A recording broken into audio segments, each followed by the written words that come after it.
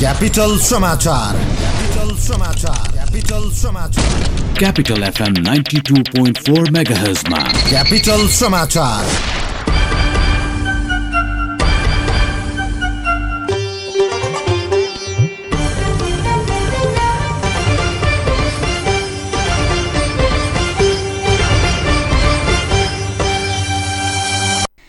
नमस्कार, मध्याह्न 12 बजेको क्यापिटल समाचारमा स्वागत छ। उपस्थित छु सीतासमा। सुरुमा मुख्य समाचार।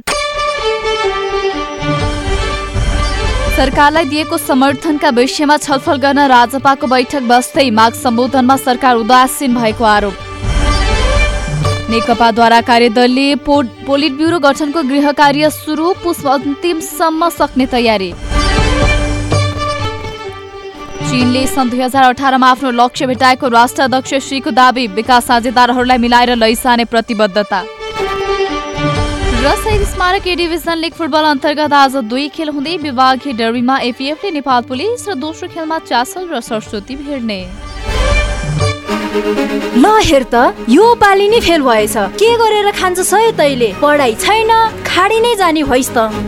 पढाइ नभएर के भो त? सिप चाहिन्छ खान र लाउन, अनि देश र विदेशमै काम पाइने एस्काभेटर तालिम सिक्न जानुपर्छ। सीटीईभीटी द्वारा सम्बन्धन प्राप्त निजी क्षेत्रको एकमात्र 8 वर्षदेखि सञ्चालित construction equipment training and service centre प्राली त्रिपुरेश्वरमा, जहाँ दक्ष अनुभवी इन्जिनियर र अपरेटरहरूबाट प्र्याक्टिकल सहितको एस्काभेटर अपरेटर तालिम दिइन्छ। त्यसैले सिप सिक्ने, किनकि सिप नै शक्ति हो। Phone number 9751098333 9751098333। क्यापिटल समाचार तपाईँ मोरङको रेडियो सारङ्गी 101.3 मेगाहर्ज र पोखराको रेडियो सारङ्गी 93.8 मेगाहर्ज सहित देशभरका विभिन्न एफएम स्टेशनहरूबाट एकैसाथ सुनिरहनु भएको छ। समाचार अब विस्तारमा। राष्ट्रिय जनता पार्टी राजपा नेपालको अध्यक्ष मण्डलको बैठक आज बस्दैछ। पार्टी कार्यालय 3 कुनेमा बस्ने बैठक दिउँसो 1 बजेका लागि बोलाइएको छ। बैठकमा आगामी महाधिवेशन र सरकारलाई दिएको समर्थन फिर्ता लिने नलिने विषयमा छलफल हुँदैछ।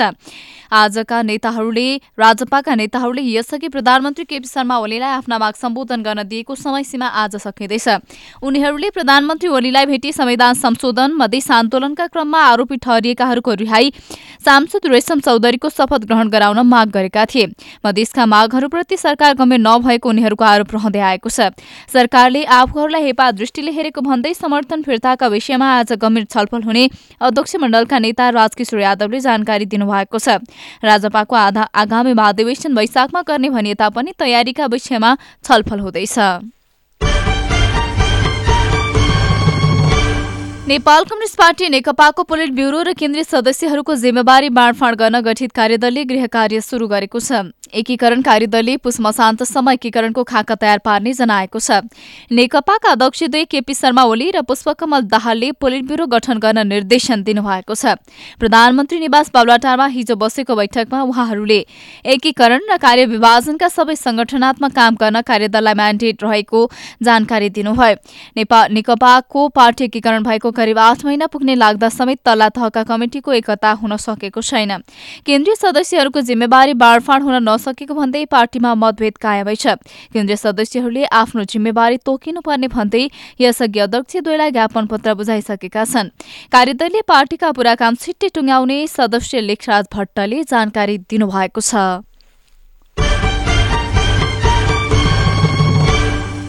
नेपाली कंग्रेसले कर्मचारी समायोजन अध्यादेश 2075 माथि अस्वीकार प्रस्ताव दर्ता गराएको छ। सरकारले संसदमा दर्ता गराएको अध्यादेशमाथि कंग्रेस नेता गगन थापाले अस्वीकार गरियोस् भन्ने प्रस्ताव दर्ता गराउनु भएको हो।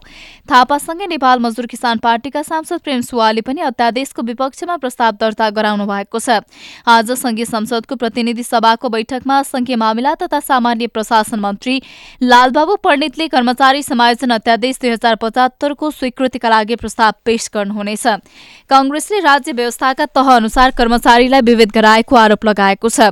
स्थानीय प्रदेश तथा संघमा काम गर्ने कर्मचारीहरूलाई एकैपटक सरकारी सेवामा प्रवेश गरे पनि सेवा सुविधामा फरक व्यवस्था गरिएको प्रति कांग्रेसले असन्तुष्टि जनाएको हो। यसबाहेक आजको बैठकमा अन्य 6 वटा विधेयक सम्बन्धी प्रस्तावहरू प्रस्तुत हुने कार्यसूची छ। बैठक अहिले केही बेरमा सुरु हुँदैछ।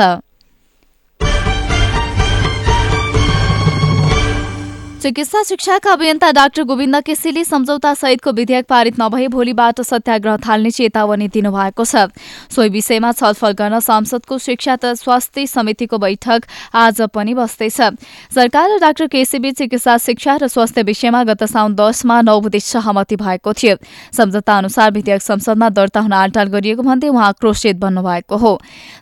सीटीभीटीलाई चिकित्सा शिक्षा आयोगको क्षेत्राधिकारमा राख्ने या नराख्ने र काठमाडौँ उपत्यका बाहिर मेडिकल कलेज सञ्चालन सन्दर्भमा सहमति जुट्न नसक्दा चिकित्सा शिक्षा विधेयक 2075 पारित हुन सकेको छैन। नेपाल पर्यटन बोर्डले पर्यटन प्रवर्धनका हिसाबले सन् 2018 उल्लेख्य रहेको दावी गरेको छ। यो वर्ष अहिलेसम्मकै सबैभन्दा धेरै 10 लाख बढी विदेशी पर्यटकले नेपाल भ्रमण गरेका छन्। बोर्डको तथ्याङ्क अनुसार सन् 2018 को 11 महिनामै 10,01,930 विदेशी पर्यटक नेपाल आएका छन्। सन् 2017 मा 10 लाखको हाराहारीमा विदेशी पर्यटकले नेपाल भ्रमण गरेका थिए। सन् 2016 मा 7,53,000 पर्यटक आएका थिए। पर्यटकको लागि महत्वपूर्ण मानिएको पुरातात्विक महत्वको राष्ट्रिय गौरव धरहराको शिलान्यास गत साता मात्रै गरिएको छ भने बौद्ध स्तूपा लगायत 135 वटा सम्पदाको पुनर्निर्माण सम्पन्न भइसकेको छ। 309 वटा सांस्कृतिक सम्पदाको पुनर्निर्माण जारी रहेको राष्ट्रिय पुनर्निर्माण प्राधिकरणको तथ्याङ्क छ। सरकारले सन् 2020 लाई नेपाल भ्रमण वर्षका रूपमा मनाएर 20 लाख पर्यटक भित्राउने लक्ष्य लिएको छ। सफला एकादशी आज भगवान विष्णुको विधिपूर्वक पूजा आराधना गरी मनाइँदैछ। हरेक वर्षको पुष कृष्ण पक्षको एकादशीलाई सफला एकादशी भनिन्छ। सफला एकादशीमा व्रत गरे ठूला महायज्ञ गरे भन्दा बढी फल पाइने धार्मिक विश्वास रहेको छ। एकादशीका दिन बिहानै उठेर नुहाई धुवाई गरी शुद्ध भई शिरमा श्रीखण्ड चन्दन लगाई भगवान विष्णुलाई कमल अथवा वैजयन्ती फूल गंगाजल पञ्चामृत धूप दीप नैवेद्य चढाएर पूजा गरिन्छ। भोलि बिहानै ब्राह्मण तथा गुरुलाई भोजन गराएर दक्षिणा दिइसकेपछि मात्रै व्रतालुले भोजन गर्ने परम्परा छ। अन्तर्राष्ट्रिय समाचार। चीनिया राष्ट्रपति सी जिनपिङले सन् 2018 मा चीनको आर्थिक विकास तर्कसङ्गत रहेको बताउनु भएको छ। नयाँ वर्षको उपलक्ष्यमा चीनिया जनतालाई सम्बोधन गर्दै उहाँले चीनिया जनताको सुख र समृद्धिको यात्रा अघि बढेको र चीनिया जीवनशैलीमा समेत परिवर्तन आएको उल्लेख गर्नुभएको छ। बेजिङ ट्याङचिङ हवाई क्षेत्रको विकासका लागि समन्वयकारी विकास लगायत रणनीतिक कार्यक्रम याङतेक्से आर्थिक मार्गको विकास र ख्याङतोङ मकाउ ग्रेटर वे क्षेत्रको निर्माण कार्य कार्यान्वयनतर्फ लगी सीले चर्चा गर्नुभयो। चीनले निर्माण गरेका यान्त्रिक उपकरणले सफलता पाएको उहाँको दावी छ। चीनले यो वर्षका लागि तय गरेको वायु जल तथा माटोको प्रदूषण नियन्त्रण गर्ने र यसमा केही सुधार ल्याउन सफल भएको समेत बताउनु भएको छ। सीले उत्तर पूर्वी प्रान्तहरूमा कृषि उत्पादनमा वृद्धि, शेन्चेन र सांघाई क्षेत्रको सुविधामा विशेष ऊर्जाका साथ काम भइरहेको उल्लेख गर्नुभएको छ। चीनको आर्थिक सामाजिक र स्वास्थ्यको क्षेत्रमा उल्लेख्य सुधार गर्न सहयोग गर्ने संघ संस्था व्यक्तिलाई उहाँले धन्यवाद ज्ञापन गर्नु भएको छ। खेल समाचार। र शहीद स्मारकी डिभिजन लीग फुटबलमा आज 2 खेल हुँदैछन्। आज विभागीय डर्बीमा एफएफले नेपाल पुलिसको सामना गर्दा अर्को खेलमा च्यासल र सरस्वती प्रतिस्पर्धामा उत्रनेछन्। आजका दुवै खेल दिउँसो 2 बजे सुरु हुनेछ। हचोक स्थित मैदानमा एफएफ 6औं जितसँगै 2 स्थान माथि चढ्ने योजनामा छ। एफएफलाई हराउन सके पुलिसले 3 स्टारसँगको अङ्क दूरी 1 मा झार्नेछ। साधुबाटो स्थित इन्फा कम्प्लेक्स मैदानमा सरस्वती विरुद्ध मैदान उत्रँदा च्यासल 5औं जितसँगै 2 स्थानको सुधारको योजनामा छ। च्यासल 15 अङ्कमा तालिकाको 8औं स्थानमा छ।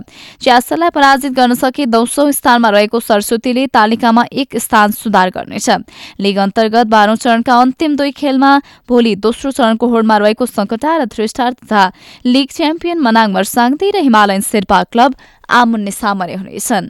खेल समाचारसँगै मध्याह 12 बजेको क्यापिटल समाचार सकियो। अन्त्यमा मुख्य समाचार। सरकारलाई दिएको समर्थनका विषयमा छलफल गर्न राजसभाको बैठक बस्दै माग सम्बोधनमा सरकार उदासीन भएको आरोप। नेकपाद्वारा गठित कार्यदलले पोलिट ब्युरो गठनको गृह कार्य सुरु गर्यो। अन्तिमसम्म सक्ने तयारी। चीनले सन् 2018 मा आफ्नो लक्ष्य भेट्टाएको राष्ट्राध्यक्ष शीको दावी। विकास साझेदारहरूलाई मिलाएर लैजाने प्रतिबद्धता। र ए डिभिजन लीग फुटबल अन्तर्गत आज 2 खेल हुँदै विभागीय डर्बीमा एफएफले नेपाल पुलिस र दोस्रो खेलमा च्यासल र सरस्वती भिड्ने। हवस् त अहिलेलाई क्यापिटल समाचार सकियो। हाम्रो अर्को बुलेटिन दिउँसो 1 बजे हुनेछ। श्रीतासमा बिदा हुन्छु। नमस्कार।